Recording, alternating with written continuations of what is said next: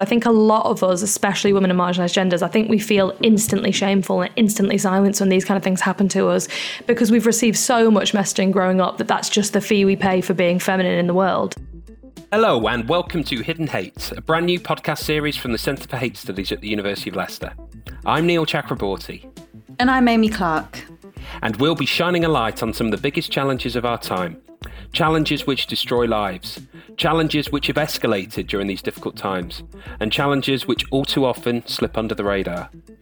To help us unpick these challenges, we'll be joined by some fabulous guests who'll be sharing insights from their research, their activism, and their own lived experiences.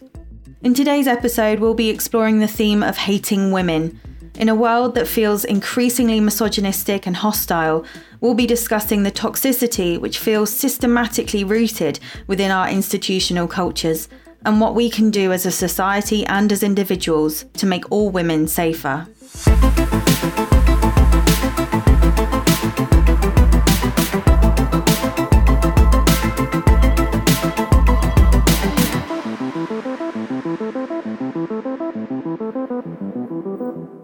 So, Amy and I are ridiculously excited about today's episode, and I know that our listeners will be feeling the same. We're thrilled to be joined by the wonderful Gina Martin and Sue Fish. They've both done so much to generate momentum within this space, and it's a privilege to be talking to them today. So first, some quick introductions. Our first guest, Gina Martin, is an activist, an author, a campaigner, and an inspiration to all of us seeking to generate change within the context of gender equality. Hi, Gina. How are you? Hello, I'm good. Thank you for having me. Oh, thank you for being here. Now, listeners might not realise that you're in Australia right now, so it's quite late at your end. Yes. Yeah, it's 8 p.m. and I'm upside down. Oh, thank you very much for being upside down, for being here. We're really chuffed. Let me introduce our second guest, who is Sue Fish, a former Chief Constable who has a stellar list of achievements in policing and has worked tirelessly to challenge toxic cultures and misogyny within the police. Sue, it's great to have you. How are you? Very good, thanks, and great to be part of the podcast. Thank you. In all honesty, I can't think of anyone better placed than the both of you to talk about these difficult issues surrounding hating women. And I'd really like to start by learning a little bit more about what led you both towards the work that you do to shine a light on these issues. So, Gina, if we could start with you, what led you to be a campaigner within this space? I think there was a couple of things. There was one very specific moment, kind of turning point moment in my life, which was that I was at a festival and I was upskirted by a group of guys in the crowd next to me for kind of rebuffing their advances. They did it as a bit of to teach me a lesson because I said no to them kind of hitting on me and my sister while we were at this family festival. And kind of for the first time in my life when that happened, I actually did all the things that we ask victims and survivors of sexual violence and assault to do. I got the phone with the picture of the upskirting picture on it. I got one of the guys to the police. I had witnesses because I instantly had this sense that I'm going to have to complete a checklist now to be taken seriously, and I'm going to have to do this really, really well because I had previous experiences before where that had come to nothing. I'd actually had a stalking case for 2 years that had been dropped by the CPS 3 months before I was upskirted. So I was kind of at the end of my tether, and that incident of being upskirted led me to campaign and change the law, so to become an official campaigner, I guess. But, throughout my kind of teenage years and early 20s, I'd been someone who had read a lot of feminist literature and kind of tried to find language and ideas about why certain experiences had happened to me and why the men in my life weren't having those experiences too. So there was a kind of slow build up, and then I guess there was the straw that broke the camel's back as well.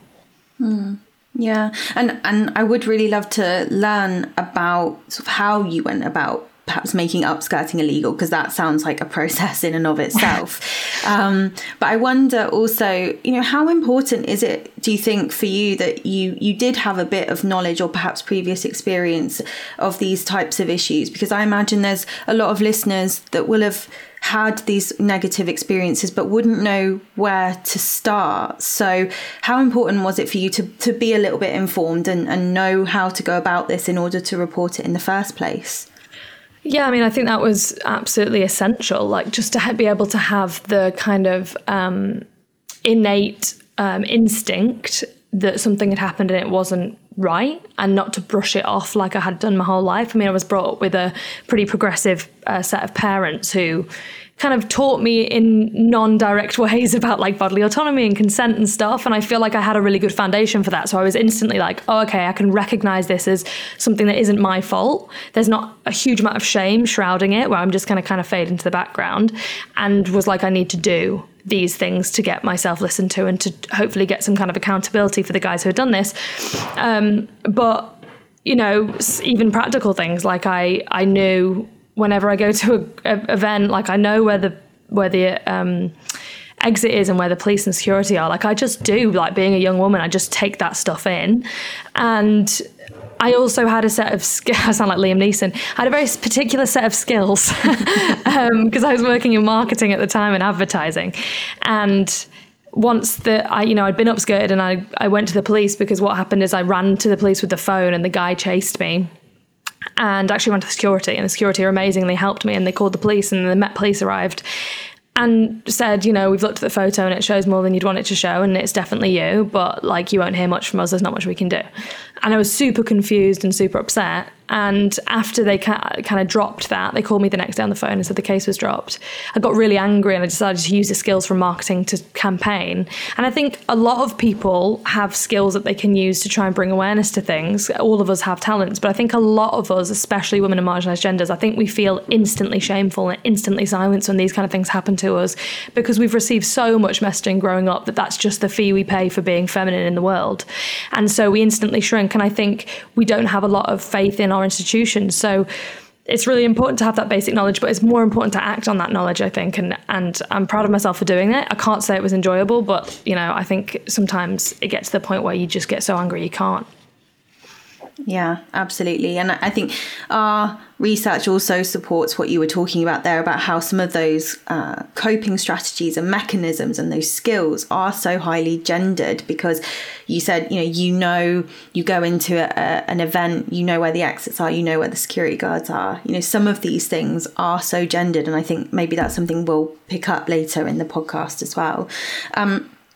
So I would like to ask about this process. I'm sure there's lots of listeners that would want to be sort of more actively engaged in this space and maybe venture more into the campaigning world.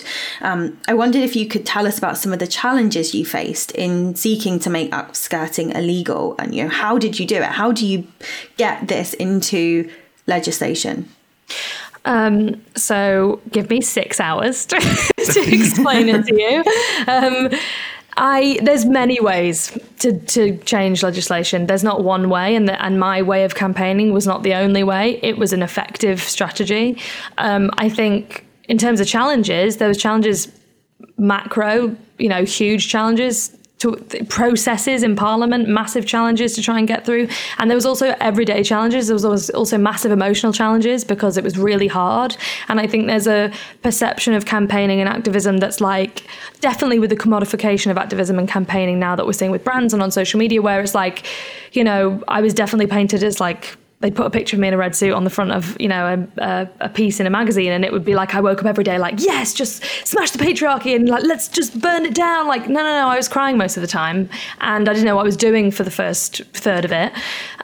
My best advice for that and overcoming those challenges is that, like, when it comes to like human rights issues about whether you should have the choice to say no to someone who's taking non-consensual images of your body without you knowing, you don't have to have all the skills in the world to know that's wrong. And you have to be very, very honest about what your skills are. And then you plug your gaps with people who have the skills you don't have. So I was a very good marketer, so I could sell, I was doing big alcohol campaigns in my work. And I was like, well, why can't I make the public care about an issue instead of a brand? So I could apply those skills to it. I did a big media strategy. I was really good at getting people engaged in the concept of this and why it should be a sexual offence. And then, as someone who's an arts major and was not very academic in school, I had absolutely no legal or political experience. So I decided to get a lawyer and was really creative about how I got my case to a law firm and got pro bono representation.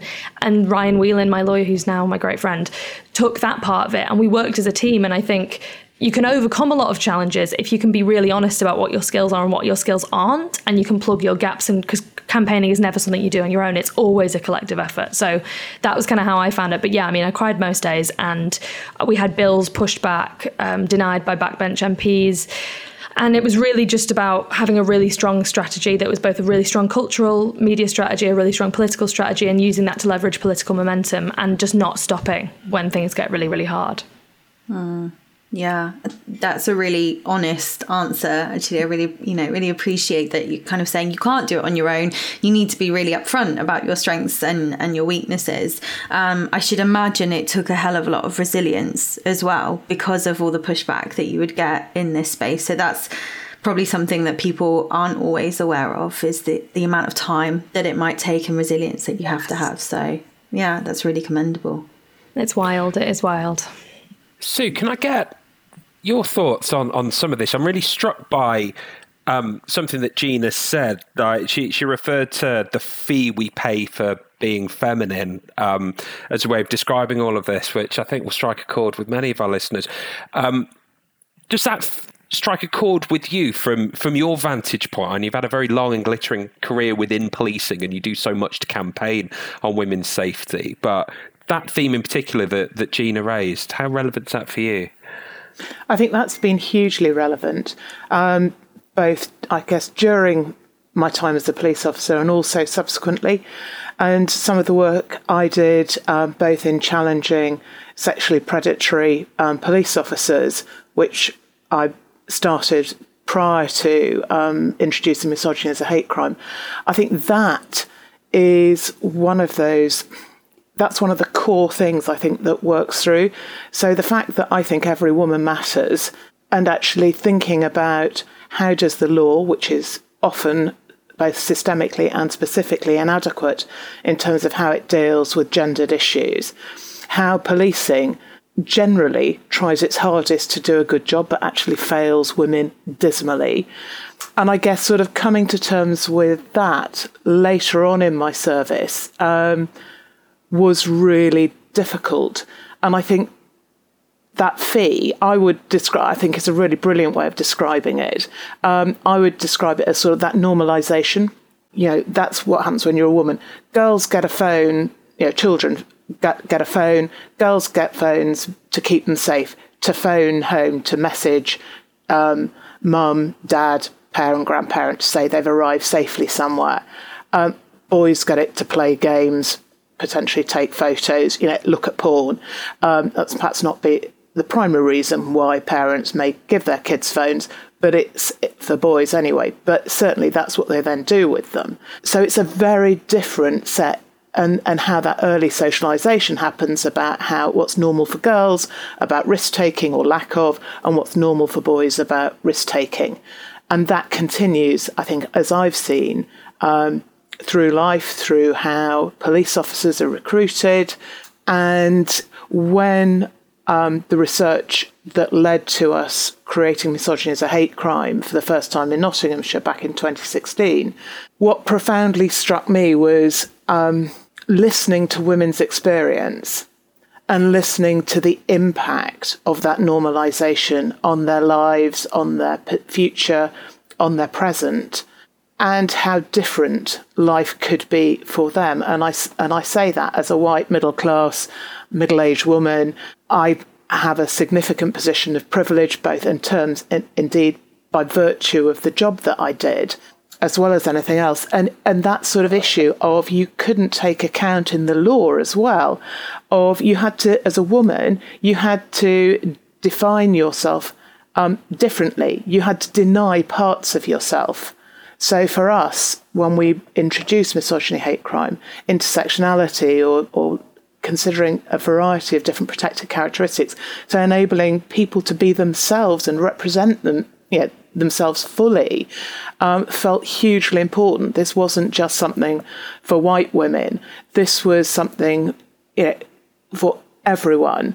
And that felt powerfully important in making those decisions. But I think it was thinking and reflecting back on that research that showed that women also didn't report to the police stuff that I knew that academics have been talking about for years, but actually policing hadn't really taken any action on.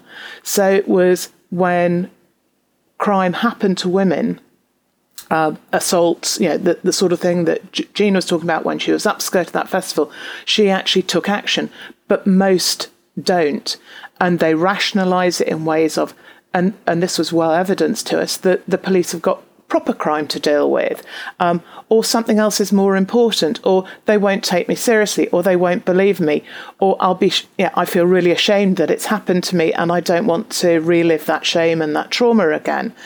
And so what we found when we introduced misogyny hate crime was that it gave legitimacy to women to say, actually, the police will take you seriously. They will listen.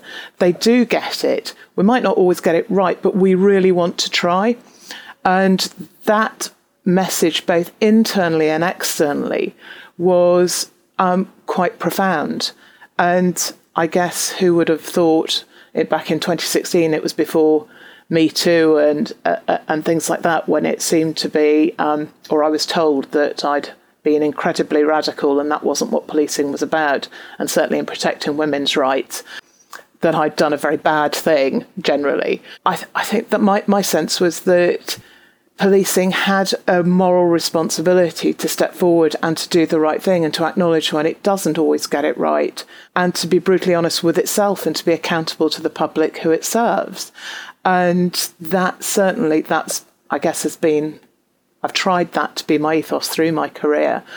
But it's been disappointing, that's sort of an understatement, that many of my colleagues both haven't and still don't see that. Thank you, Sue. And I think the vigorous nodding that listeners won't be able to see, but it's taking place right now, I think highlights that all of this really resonates with Gina, with Amy, with myself. It's depressingly familiar. And there's lots to unpack in what you've just said around normalisation, legitimisation, cultures of denial. And I want to come back to what you did at Nottinghamshire in terms of recording misogyny as a hate crime, because I remember us speaking back in 2016. The world felt slightly more hopeful then, and we were just struck by what a brave step it was, but also what a logical step it was. It's brave, but also all the evidence pointed that way. It seemed entirely logical, and yet there was pushback and continues to be so. Before we get there, can I just rewind the clock a little bit? So you started out in policing in the 80s, if I'm right. So that's right. So people might assume that attitudes towards women in policing were very different then compared to what attitudes might be like now, or people might assume there hasn't been much of a change. I don't know. I'd be really interested to get your thoughts on any of your early experiences, or your thoughts on attitudes towards policing, towards women in policing within those early days in your career. Yeah, well, I think attitudes are very different, is what I'd say now. Okay. But back then, I joined in 1986 when I joined Nottinghamshire Police, and it was 11 years after the Sex Discrimination Act, yet they only had 8% or 167, whichever was the fewer of these special people, in terms of the numbers of women in the force, because clearly they didn't want too many of these special people. In addition, you weren't allowed to join if you were married, another breach of the law. You weren't allowed to join, that's as a woman, you weren't allowed to join if you're married. If you were a man, it was clearly a very good thing, because you may have a mortgage, you'd obviously have a wife who you probably got children at home, and so you'd be a responsible, hardworking, you'd be worth employing. But for a woman, they'd go off and have babies and that would be it. But the irony was that I was actually, what I was described to me by the recruiting sergeant was I was living in sin. And that wasn't allowed either. So I was living with the man who I did, in fact, marry. And I had to regularise the position, was the words that were used to me, for them to offer me a job. If I'd actually have married him by then, they wouldn't have offered me a job because I was married. So, yeah, we did get married. It was nothing to do. It was nothing to do with them. But I lied. It jeopardised my integrity completely. But actually, I was so angry. And I thought, but I also wanted to still, I didn't walk away because I thought this is something I've got to take on. And I didn't really understand that. It wasn't, I didn't understand the scale of what I was taking on, I think. But that was, if you like, the sort of mentality and also the double standards, utter hypocrisy of policing. So on a Friday and Saturday night, I wouldn't ever go out on a van when the male officers went to pub fights and street fights and stuff like that, and also ogled women and scored women and did all sorts of things, until I said, why haven't you ever posted me on that patrol? And there was, they didn't quite know what to say. And also on rest days, both midweek and weekends for football matches, the men were routinely offered overtime. I was never offered overtime until I asked why I hadn't been, and then there was this sort of huge backtracking and stuff like that.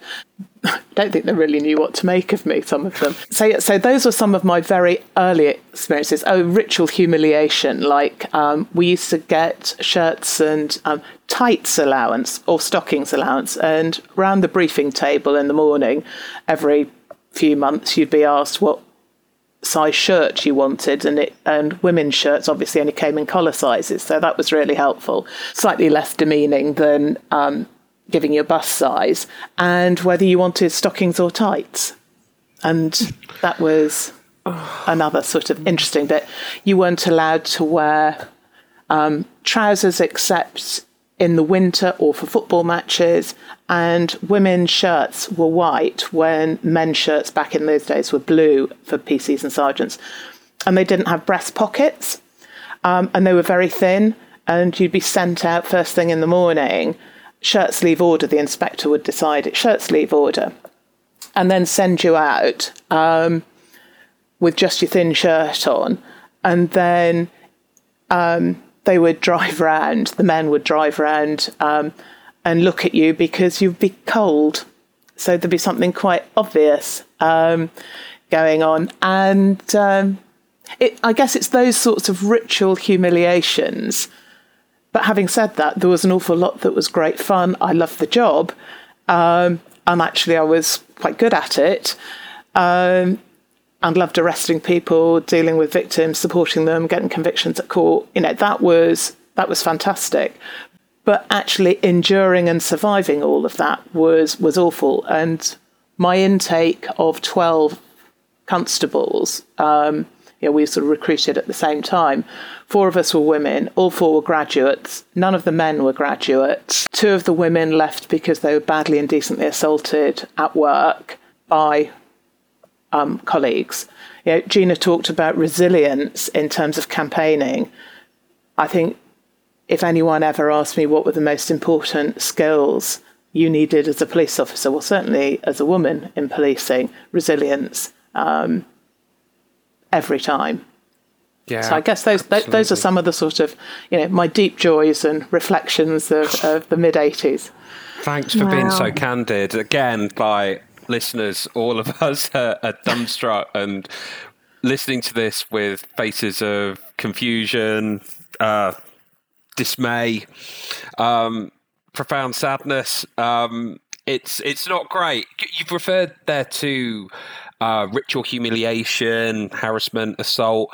Did you feel able to report any instance that you experienced or that you witnessed when you were in the police?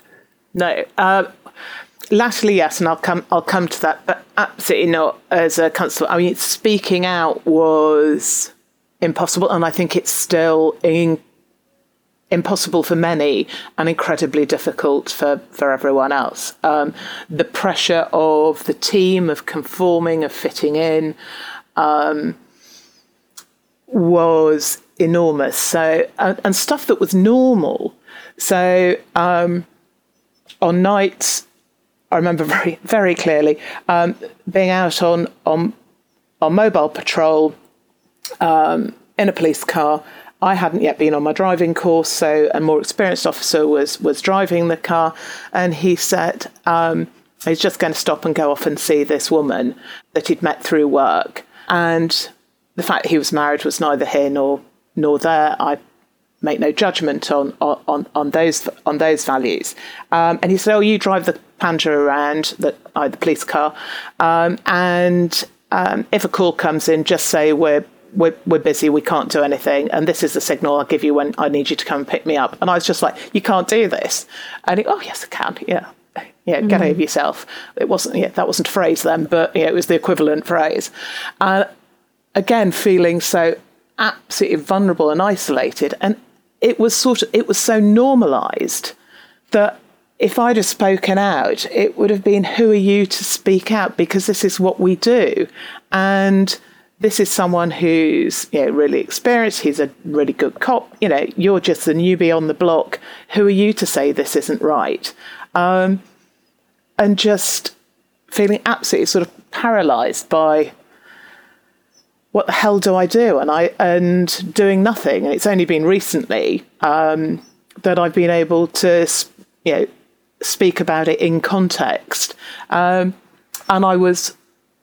I've been indecently assaulted twice at work. The first time I was an inspector by a senior male officer, and I didn't feel able to report that. He was popular, much more senior to me.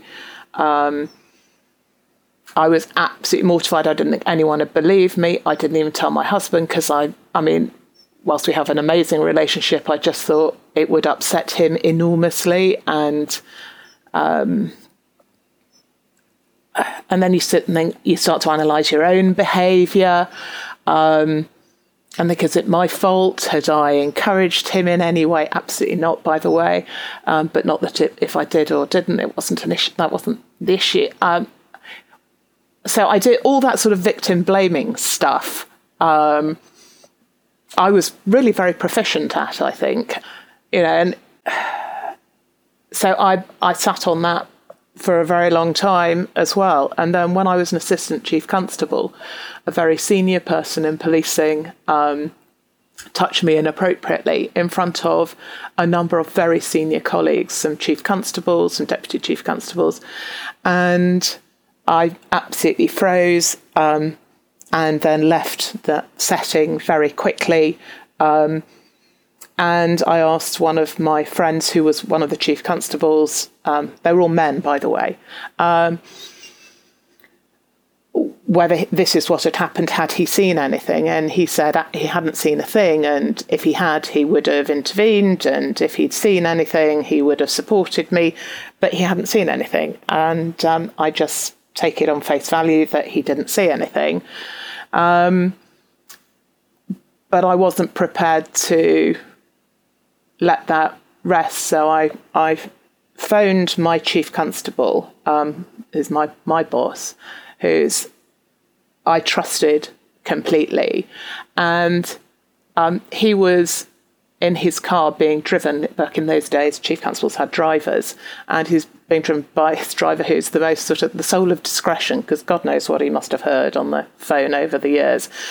And I told Steve, my boss, what had happened, and he was absolutely brilliant. The driver told me afterwards it's the only time he came close to driving off the road in absolute shock. And we had an intervention with this particular individual that was informal, because I didn't want to go down a formal route, because again, it would, I got all those other people saying they'd not seen anything, or the person who knew me and liked me the best had seen nothing. So it wasn't going to go anywhere in terms of misconduct or criminal activity. So it was, I suppose I was realistic enough to understand that. But I wanted him to know in no uncertain terms the impact that it had had on me, and that he cannot behave like that. And his apparently his response was, "I don't remember it. I must have been drunk." So that we've seen that in Parliament quite recently, haven't we? Alcohol apparently is the reason why so many people misbehave, as opposed to them being predatory and also drink. So my understanding afterwards was this man was predatory, but and no one had ever called him out before. because he was, again, absolutely adored and is still an icon in policing terms. So, it's that power differential, not just in status, but in society, the differential just between men and women is so incredibly disproportionate. So yeah, I guess that's that. So to answer your question, had I ever called it out? No. And towards the end of my career, yes, and that's because I felt I had people I could trust, and I had some locus and some power, but only to take it so far. So thank you. I can't thank you enough for sharing your experiences so candidly with us and with our listeners. And I'm conscious that process in itself makes you relive traumatic experiences. And yeah, thank you. Like, I know we hugely appreciate it, and our listeners will as well, because it's important. And if there's anything that we can take from this podcast, it's all of us already care deeply about these issues, but we can care more, we can do more, we can be inspired, and take it. If we can take inspiration from what you've gone through, then we're getting somewhere. Yeah, I was just thinking, I think, Sue, what you kind of talked about there also shows how the way in which women and people of marginalised genders are socialised, and to think about these issues as normal, that we should expect this type of behaviour. It transcends any identity characteristic or profession that we might have. So you were a police officer, but you were going through all of these same normalising, victim blaming processes that so many of us are familiar with and have probably been through ourselves. And in that space, when you are vulnerable and you feel like people won't believe you or understand, there's a lot to resonate with there, even though you had that professional experience of of course you shouldn't victim blame, of course you shouldn't feel ashamed, of course you shouldn't go through those thought processes, but you did. And so I think there's a lot to learn for all of us now, moving forward, is that we have to try and unpick some of that learning and some of that socialization and normalization that we've all been so exposed to our whole lives. So yeah, just to echo Neil's comments, I really appreciate you sharing that. I think it's really valuable that we all hear it. Gina, did you have anything you wanted to say reflecting on Sue's comments? Yeah, I mean, just listening to Sue talk about it, I think is an excellent demonstration of exactly the kind of thing that starts to solve this, is having conversations about it that are based in vulnerability and honesty about what's happened.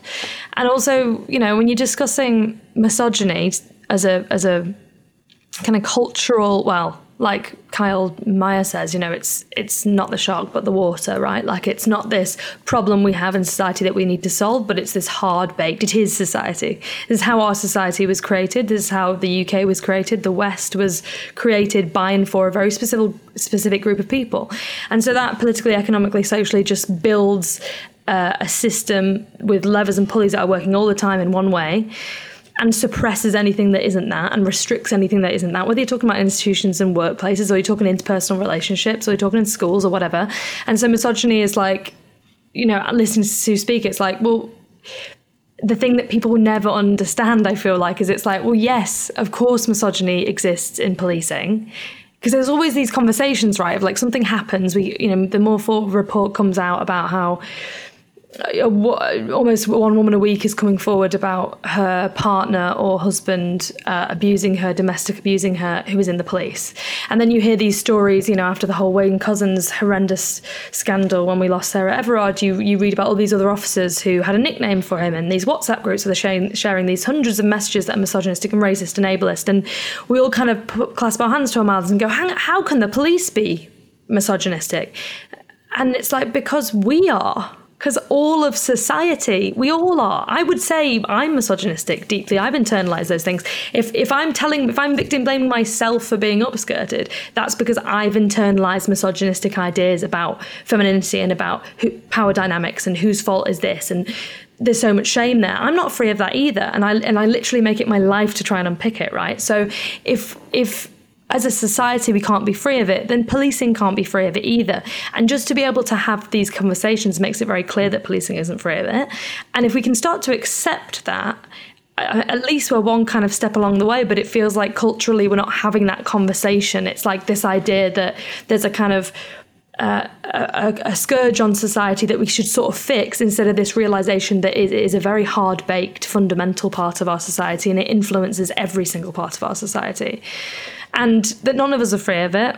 And, you know, even as Sue very astutely put it, like people with extraordinary privilege because of their identity markers, but also because of the positions of power they hold, being a police officer, can still be, you know, restricted and tormented by that misogyny daily. And I don't think that there's any need almost for this kind of constant culture of conversation we have about, let's look at the stats and the figures, let's prove that this is an issue. We need to listen to more women. Can we get a bigger study about the fact that women are going through it? It's like we've been doing that for hundreds of years. Like, we're past the point of awareness now. So as I was listening to Sue speak, I was very thankful that you're being that honest and that vulnerable, which just shows how little we see that from someone who's held that position of power. Thanks, Gina. One of the things that I was asked is, did I only introduce misogyny hate crime because of those incidents that I've just shared? And I looked absolutely blank, apparently, and went, no. It never occurred to me that it was my experience driving that. I don't know whether I probably need hours of therapy to know whether it was, but it was that bigger picture. It wasn't about me. It was about other women's experience. I know. Because even if you did, valid. Because, do you know what I mean? It's like saying to me, like, did you only change the law because you got upskirted? And you're like, well, yeah, but also no, because it was so much bigger than me. But even if I did, did you only do the awful, I'm trying not to swear, do you only do the awful things you do and treat people the way you do because of the experiences that you've had? Like, we could go around in circles. It doesn't matter why. Absolutely. It's valid. Yeah. Oh, God, frustrating. Can I come back to this? Because it's something that I wanted to pick up on around, like, these toxic cultures that are still denied, like, despite the compelling evidence base. Everything that both of you said is so true. We don't need yet more evidence. We don't need yet more studies to provide evidence of this, because we know it's there. We know it's there. And yet there still remains this culture of denial, or this preference to individualize problems, the kind of rotten apples thesis that we continue to see as a way of denying institutional racism. It's very, very similar in the case of institutional misogyny, I think, within the context of policing and other systems and other cultures too. So what do we do about that? What can we do to start dismantling that toxic culture? And you two are both very active in that space already in terms of that dismantling process. You've started already, Gina, by saying we need to have conversations more openly and to share. But what are the next steps? What can we do to challenge that culture? I mean, I think that denial culture is like very understandable, right? When you look at, you've got a dominant culture that are going to have to sacrifice quite a lot if there's a change. So it's like very normal for a dominant culture to deny a problem when they're benefiting from the systems that create that problem continuously every day, but also structurally in their lives. In the same way that, you know, white women like me are benefiting from racism every day. And so lots of white women don't want to have the conversation because it's a lot harder. It's very, very hard to do the introspective work and understand the structural, kind of zoom out and look at the constellation of everything that's happening that's causing this problem, while also constantly doing that kind of emotional excavation of how you're part of it. That's hard work, right? And people don't want to do that, understandably, sometimes, because also life is really hard now. And I think when we look at the kind of conditions people are living under as well, it's like we have to be very honest about, okay, it's very nice for me, my situation, I can sit here at my desk and I can read papers and I can read books and I can research and I can go do workshops on gender. I can really emotionally excavate. A lot of that is down to the kind of privileges I've had to get to this point where I can make this my job. But a single father isn't going to have the time to sit down and self-excavate about his internalized misogyny and what does that mean for hours and hours and hours, right? So I'm really keen on the idea of both my job. Let's take it to a personal context and make it easier to understand. Say my job is to try and unpick misogyny. That's what my life's work is. Like, why does it happen? Where's it coming from? And how do we free ourselves of it? I don't focus on the people who are denying it, that I need to get from one end of the spectrum to the other end of the spectrum. Because there's a very I think a small percentage of people who are willfully hating women and hurting women and are absolutely comfortable in that ignorance, but also in that violence and will not leave, and it's serving them. That's a smaller percentage of people than there are people in the middle who kind of know it's a problem and are sympathetic towards it, but are doing absolutely zero to help, right? And they're not showing up in small ways or big ways to try and figure it out within themselves and in their communities or their workplaces or whatever. And I think if we can focus on those people in the middle, because there's so many of them, it's an easier job somewhat, because we don't have to get them from one end of the spectrum to the other end of the spectrum, from being this kind of misogynistic predator to this enlightened being, right? But we also give people a real sense of the fact that this isn't about a binary left and a right. It's not about like an awful group of people and a benevolent group of people. It's just about lots of normal people who are under lots and lots of pressure and are from lots of different backgrounds and lots of different lifestyles, and think it's going to be a massive, massive job to try and understand misogyny, and don't understand how they can kind of do it throughout their life in small and big ways. And so I think kind of focusing on those middle people can be really useful, but also it's very much about doing it inside yourself with the capacity that you have available to you in the moment. I think so often we talk about structural issues and we talk about process as the answer to it. And I'm really keen to see, I could go into do a talk for a police force tomorrow, and kind of the whole talk could be like, it starts with you guys going and picking up a book, or watching a TED talk, or talking to someone next to you and asking them questions in your life. Like, that's the actual work. This isn't going to be solved by another process that means you have to read 10 pages on misogyny, because people's minds don't change with that, right? It's about real life experiences. So I think focusing on the people in the middle, but also taking the responsibility in small ways each day, in ways that feel comfortable to you, and building that up is probably the only way that we start to see some change. Yeah, completely agree. Thank you, Gina. Sue, did you want to add anything to that? Yeah, I mean, I think I absolutely agree with what Gina said, and I think I find the sort of the not all men sort of thing really unhelpful, because it isn't, but it is this sort of continuum, and people sort of do move in that. And I think men have to take responsibility to be part of the change. And I think I've lost track of the number of times I've been asked by well-intended, both men and women, to be fair, to say, what's the checklist? What are the things that men should do differently? And it's like, oh, it's really simple, isn't it? It's read this book, do that, have that conversation. And half me sort of turn around and go, no, that's your responsibility. It's not mine. But actually, I've probably softened a bit about helping to try and find some framing and things like that, which is about, and one of them, I think, I'm told has had some resonance probably on that sort of middle group of people, the largest group in the middle that Gina's described, which is about responsibility, not blame. And I think that feels to be really important, rather than them having a sort of a more negative effect, actually taking them with, as opposed to making it more combative. And I think what I learned quite a bit when we did the misogyny hate crime training in Nottinghamshire, where police officers generally are white, male, straight, ostensibly anyway, of a Christian heritage, able-bodied. They don't have, and really don't have the protected characteristics that we've seen reflected through hate crime legislation, or indeed choices that police forces have made around additional categories and characteristics.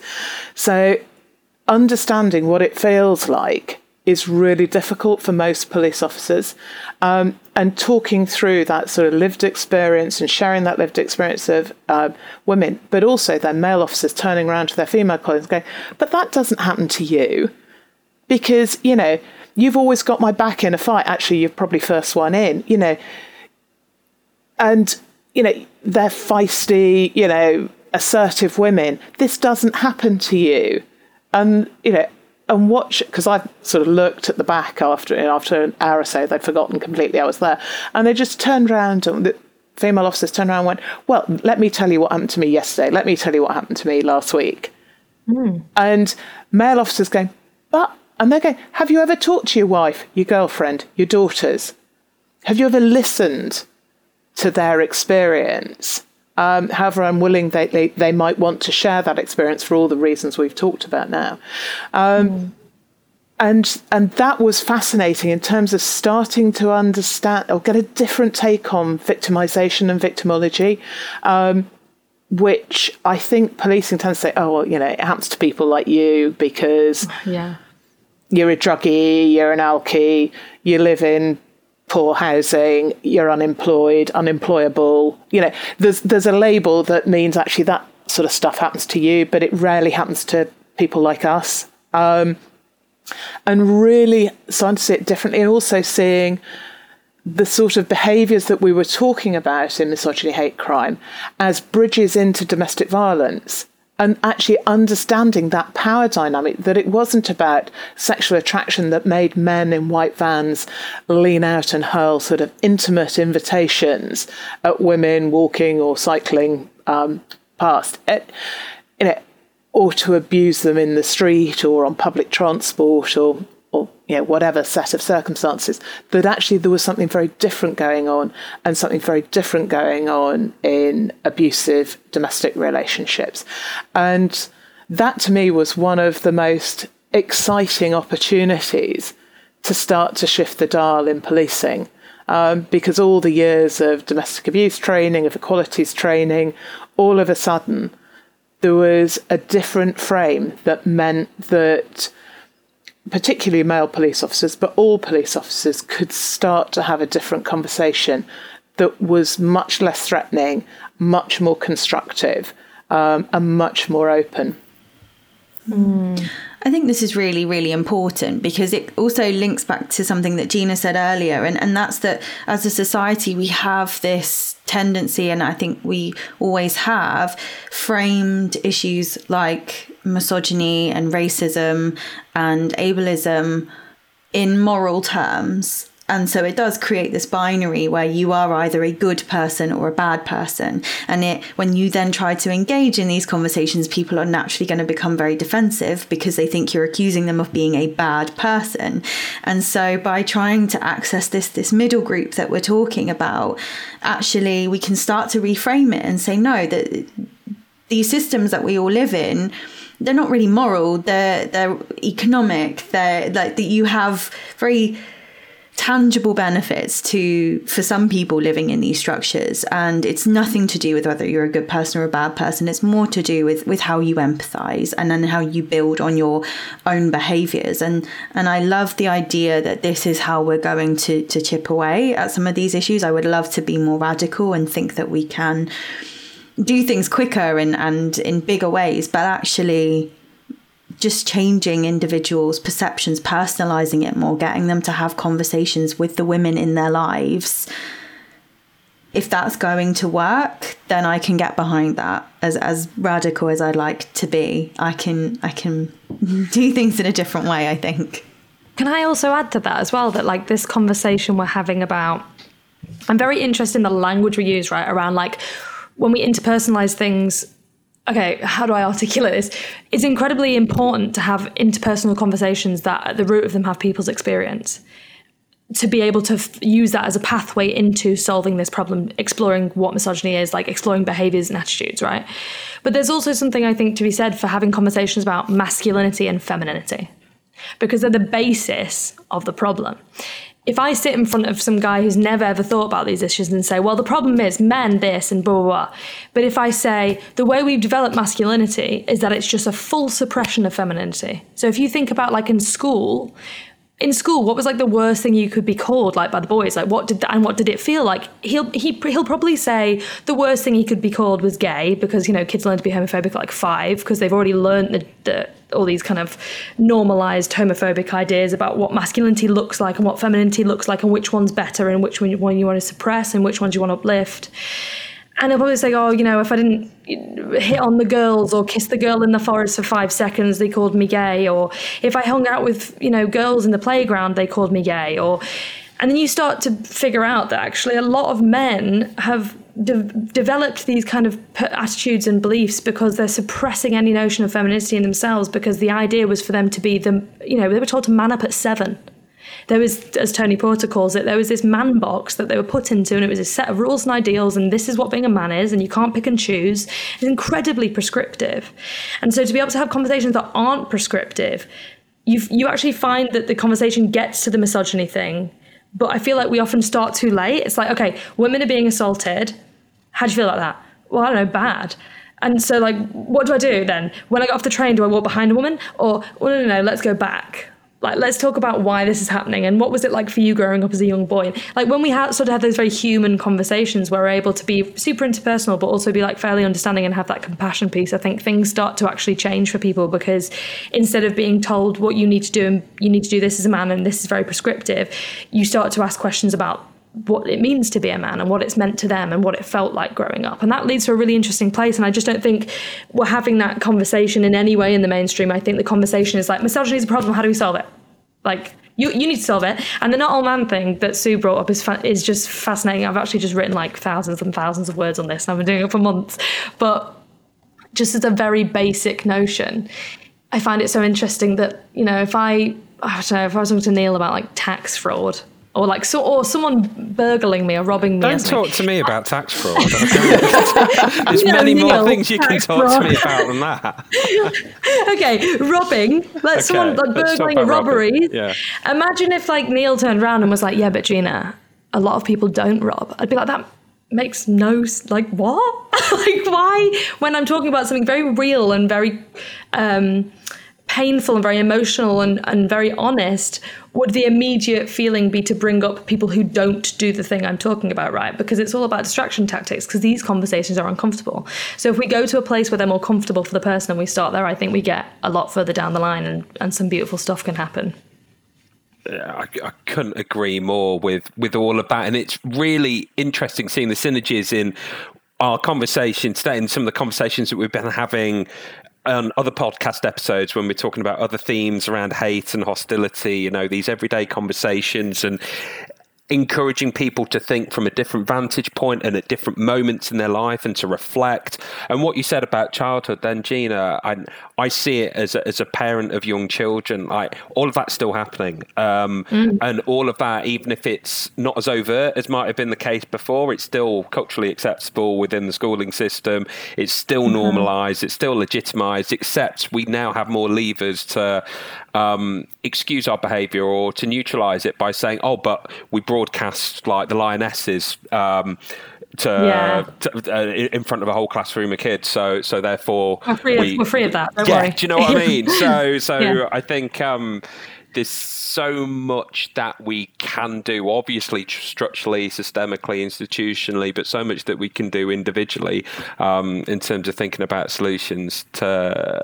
And I think that offers me a degree of hope going forward. So yeah, like Amy, I can go with that. Amy, should we move to quickfire questions? Because you know it's my favourite part of the podcast. Yes, absolutely. Let's move to our quickfire round.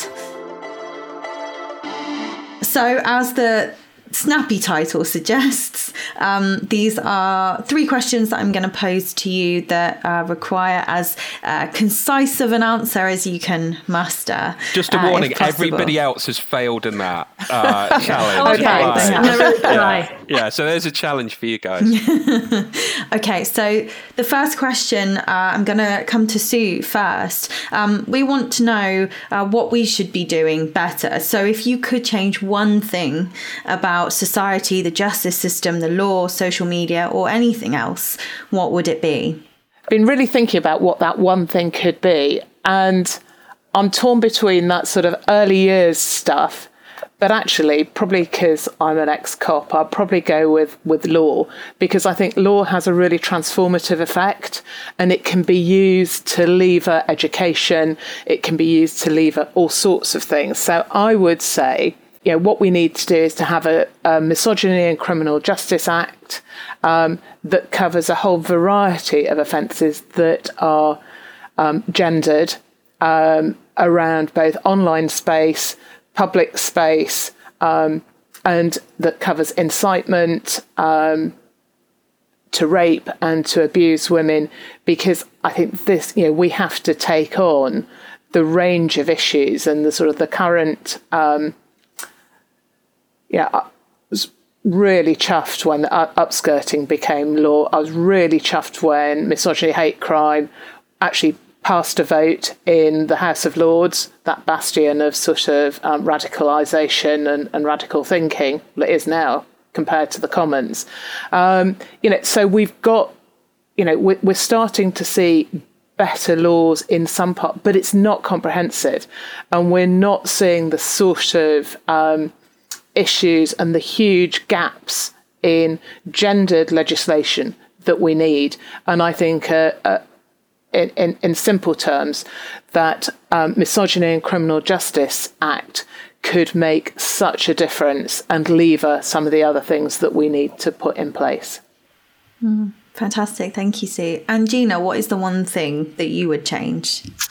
I'm sorry, Sue, because my answer is not your answer, because I've moved so far on from my previous work. But my one thing I would change is to prioritise prevention over punitive options all the time. I would have funding put into every single school in the UK to do workshops on gender and equip kids with critical thinking to be able to navigate the systems that are unequal in our society. Maybe we could do both. That's the two things that we ought to do. Deal. Absolutely. Yeah. The world would be a much better place. And actually critical thinking, teaching critical thinking to children has come up in other podcasts as well. I think it's super, super important. Okay. Our second question is something that we've alluded to already, actually, and that's in thinking about listeners in particular, and if they want to become upstanding citizens in this space, and particularly for any men that are listening. So what can men do to have a positive impact on women and keeping women safer? I can go because I've got 2 words or 4 words. That is quick fire. Okay. What can men do to have positive impact on these issues? Sign up to Beyond Equality's masculinity workshops. There you have it. Yeah. Do it. Easy. It'll change your life. And I would say do that. But learn, think, talk, listen to reflect, and take that time to do some reflection. And it's really hard, as Jean's already said, there are some amazing TED Talks out there. There are some amazing resources. If your organisation, if you're working, look to the White Ribbon Campaign as one. There's a whole host of different organisations, and make it more than just making the optics look right. I think that's probably what I'd say. Is this isn't about optics. This is about genuine change. And if you're doing it for the optics, or think it might help your next promotion or your share price or something like that, don't do it. Absolutely, because it has to be about the right sort of motivation. And I guess I've had a bit of reflection as to whether policing are doing stuff, because there's lots of paper being written and action plans and frameworks. But actually, I think it's about optics, and it's about preserving organisation and individuals' reputations. Those have to be secondary, absolutely, because the only way you preserve and protect is by being radical and by taking things on and being brave. And that is really uncomfortable. And you need to be prepared to be uncomfortable. True. Absolutely. So our third and final question of the quick fire round, and Sue, you've already alluded to some of this. So if you could recommend a podcast, a website or a book to anyone wanting to find out more about these issues, what would it be? Oh, there are so many. And I suppose one of my fallbacks, in the nicest sense, is to Invisible Women by Caroline Criado Perez, because it just sort of, for people who don't who think that the world is absolutely equal, then this is a really good reminder about actually how invisible, literally, women are in public discourse, in decisions, in data. And then the other bit, I would say, wouldn't I, is Misogyny as a Hate Crime, a lovely book published by Routledge, edited by Irene Zempi and Joe Smith. I happen to write a chapter, but that, I think, is a really interesting set of essays, pieces around misogyny, hate crime, and misogyny more broadly, and from so many different perspectives that I think are informing and I would hope enlightening as well. Oh, podcast, the Man Enough podcast. It's an American podcast, very interesting conversations around masculinities and gender. Lots of men coming on there being very, very honest and vulnerable about their past, what they've done and why, and trying to figure things out and unpick everything. A book, Men Who Hate Women by Laura Bates. If you need more information about the scale of the problem, and you need to, you'll be terrified, but if that's what you still need to make changes in your life, you will after you've read that book. Fantastic. And we will be putting all of these up on our websites for listeners to access as well. We definitely will. Thanks for those recommendations. So our final question, we want to end on a positive note. We're all positive people working in very difficult spaces, and we live in increasingly hostile times. So within that setting, that context of hostility and grimness and darkness, what gives you a sense of optimism going forward? I'm going to come to Gina first. What gives you a sense of optimism, Gina? So much. All the time. Excellent. I feel like this work is defined, I think, by the fact that it breaks my heart on a daily basis, and then at the same time I'm constantly inspired by other people, because I'm surrounded by people who are just trying to push the dial forward every single day. But the real hope I get is spending time looking at the past, at the people who have done all these things and have pushed the dial forward. It works. Activism and campaigning and advocacy and organisation actually works. It's worked. It's the only thing we know to be true historically, is that regular people fighting for change because of the experiences they've had or their inequalities that they've witnessed or have been forced upon them, do actually change the course of history. And, we only have a weekend because of unions. Genuine things, very fundamental parts of our experience are only in place because of regular people who didn't wait for permission and just did something anyway.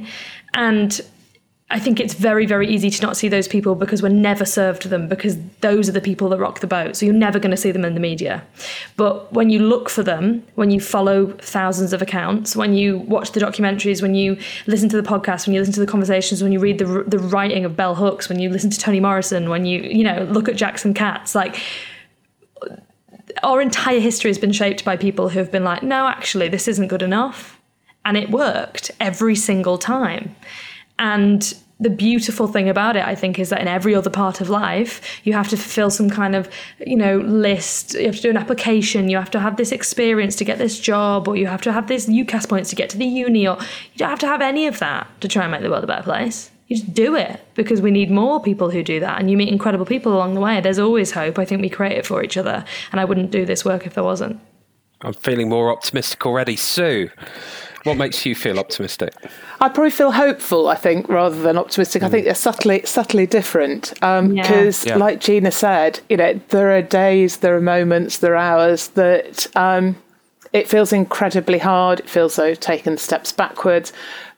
But actually, I think if I look back, say, to both to 2012, 2013 when I started the work on sexual misconduct for police officers and calling it corruption and starting to address the issue of predatory cops, and misogyny, hate crime back in 2016, I guess who would have thought that we would be where we are now, with more than half the police force in the country now recording either gender or misogyny as a hate crime, to have upskirting legislation in place, to have the conversations that we're having today, that we're having in the mainstream media, instead of being belittled by the mainstream media, which I was utterly, sort of six years ago. And I think that, to me, is that sense of optimism. And also, increasingly, men being part of the conversation, because I think that is, it is critically important. And having fewer women going, oh, there's nothing wrong with that. I really love it. It's a compliment. I can take being groped under the dinner table. Why can't you? Type thing. And so I think that sense of this isn't normal and we can make a difference. And so many people now active and feeling, there does feel like there is a real shift in momentum. Every so often it's a bit like a wave, it's sort of then, it comes into shore and you think, oh, where's the next one then? And you're looking for it, but it comes, it's there. There really is significant change. There has been, and I think, as Gina said, looking back, it's only when you look back you see how far you've come, rather than, I think, we often only look ahead and think, God, there's still another mountain range and a mountain range and a mountain range to climb. And we look back and see, on the back and the shoulders of others, how far we actually have come. Thank you, Sue. Thanks, Gina. We have to stop there. We could go on for hours and hours, but apparently you don't do that for podcasts. And besides, it's very late in Australia, and I need to read up on tax fraud stuff for Gina and I's next podcast recording. So we have places to be. Thank you so much. You've been amazing. I think you've given Amy and I so much hope and so many ideas to take forward, and I'm utterly convinced that our listeners will feel the same. So huge thanks to both of you. Thank you so much for having us. Thank you for asking. And a big thank you to you, our listeners, for joining us today. If you enjoy our series, please subscribe wherever you get your podcasts, and be sure to follow the Centre for Hate Studies on Twitter so you can keep up to date with our work and future events. And a final big special thank you to all of our guests who've joined us on the first series of Hidden Hate.